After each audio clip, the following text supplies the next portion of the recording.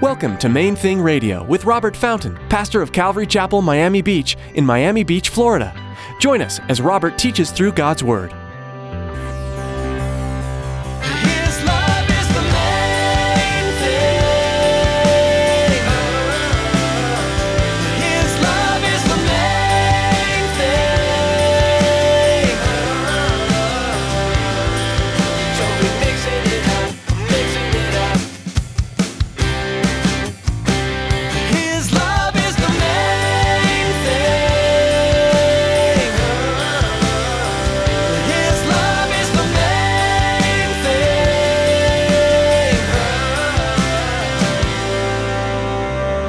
Take a guy 50 years old, a lot of business experience, well-educated, extremely knowledgeable, gifted, comes to Christ. He's still a baby. He doesn't look like a baby, but he behaves like a baby. Character's not there, maturity's not there.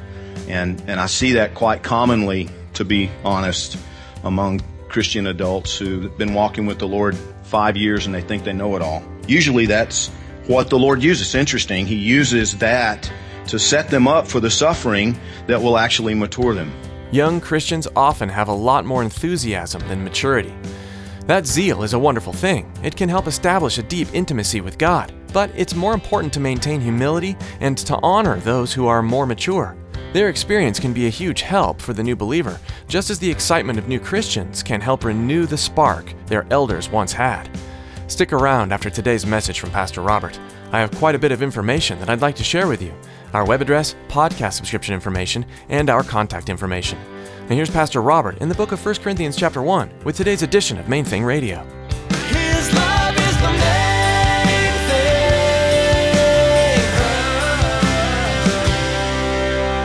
thing. Open your Bibles to the book of 1 Corinthians and we'll continue our study there. We began our study of 1 Corinthians last week, and I told you a little bit about Corinth. Just to review, it was so decadent that the name Corinthian became synonymous with reprobate. It was just understood that they condoned all kinds of wickedness, and it was a lot like South Beach.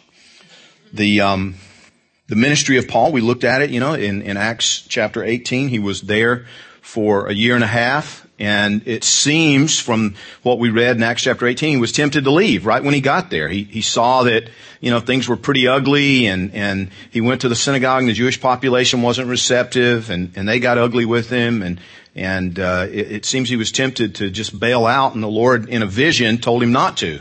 I want you to stay here. I want you to speak out. Don't keep silent. I have a lot of people here, and you won't be harmed. And so he did. He continued there for a year and a half and ministered.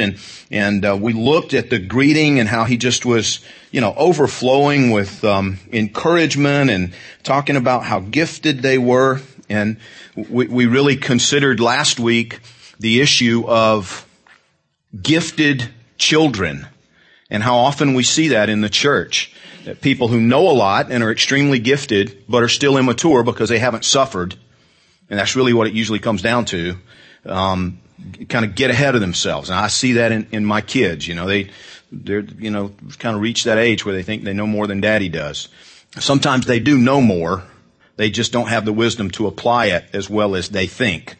And they need some attitude adjustment and correction along the way. And that's true for us as Christians. You'll take a guy 50 years old, a lot of business experience, well-educated, extremely knowledgeable, gifted, comes to Christ. He's still a baby. He doesn't look like a baby, but he behaves like a baby. Character's not there, maturity's not there. And I see that quite commonly, to be honest, among Christian adults who've been walking with the Lord 5 years and they think they know it all. Usually that's what the Lord uses. It's interesting. He uses that to set them up for the suffering that will actually mature them later on. So it's kind of, I think God's sense of humor and just His sense of irony is phenomenal. But now we've moved beyond the greeting, and we're going to get into the opening passage here.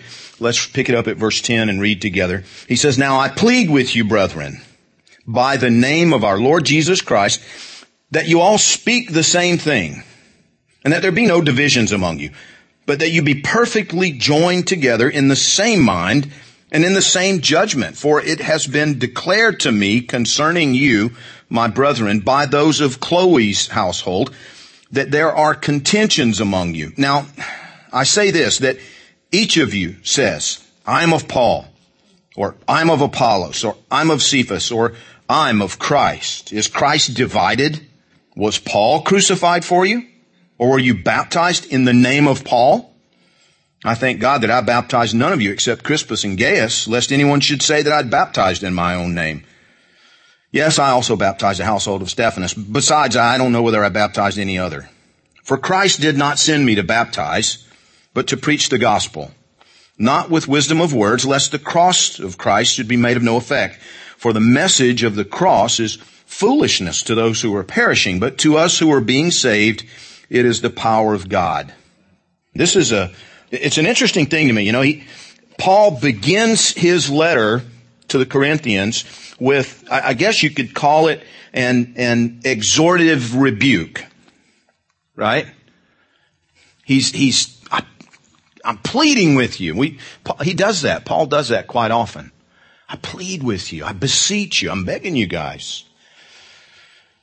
It's fascinating, to me at least, that where this troubled congregation is concerned, where there is incest, we'll see later, that there's immorality, that there's even heresy, as some within this church are questioning the resurrection.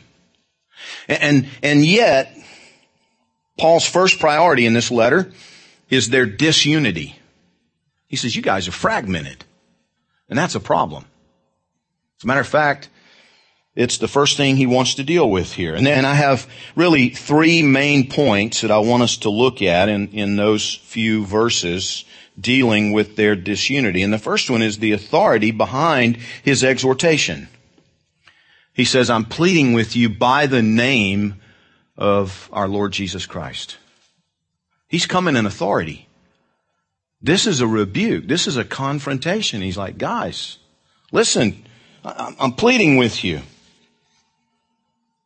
that you all speak the same thing, that you get on the same page. I was thinking about this and considering this issue of the authority of the Lord Jesus. He's coming as one representing in the name, by the name of the Lord Jesus. I'm pleading with you on this issue. Look at Colossians chapter 1 with me. Colossians chapter 1. We're going to bounce around just a little bit, so do try to keep up. Colossians chapter 1. The Lord Jesus. He is the image of the invisible God, the firstborn over all creation. Verse 15 says, for by him all things were created that are in heaven and that are on earth, visible and invisible, whether thrones or dominions or principalities or powers, all things were created through him and for him. He is before all things, and in him all things consist, and he is the head of the body, the church, who is the beginning, the firstborn from the dead, that in all things he may have the preeminence. It brought back memories looking at this today and considering what Paul says there in that church, or in that letter to the church at Colossae. Jesus is to have preeminence in all things. Is that true in your life? What has preeminence in every area of your life? Who has preeminence in your work, your attitudes, your decisions, your choices? In other words, the basis for your decisions. What's the first thing you think about when you're deciding about your job, or the decisions you make within your job, or the attitudes that you have toward coworkers? Who has preeminence? What has preeminence? What comes first? What's the first thing you think about? What's the first priority? Is it Jesus? Should be. That's what it means to be Lord. We toss that around like, Jesus is Lord. Really? Is he really? Is he really in your life, Lord? Is he your king? Your master? I meditated on that a little while one afternoon. My master. And the idea, of course, is that of, a bondslave who is completely and totally subject. And if you displease him, you die, potentially, probably. Preeminence in all things. He alone, the firstborn of all creation. I was thinking about this. Paul goes representing the Lord of glory. He goes representing the one who spoke the worlds into existence. And he says, I plead with you. Get on the same page, guys. When he wrote to Titus, one of the things he told him in Titus 1, verse 5, he said, you need to appoint elders in the different cities. It's important. Why? Well, because there has to be order. There has to be order. We used to have a saying in Youth of the Mission, everybody's dog is nobody's dog. And what did we mean by that? I thought you fed him. I thought you fed him. Well, nobody fed him. His love is the main thing. His love is the main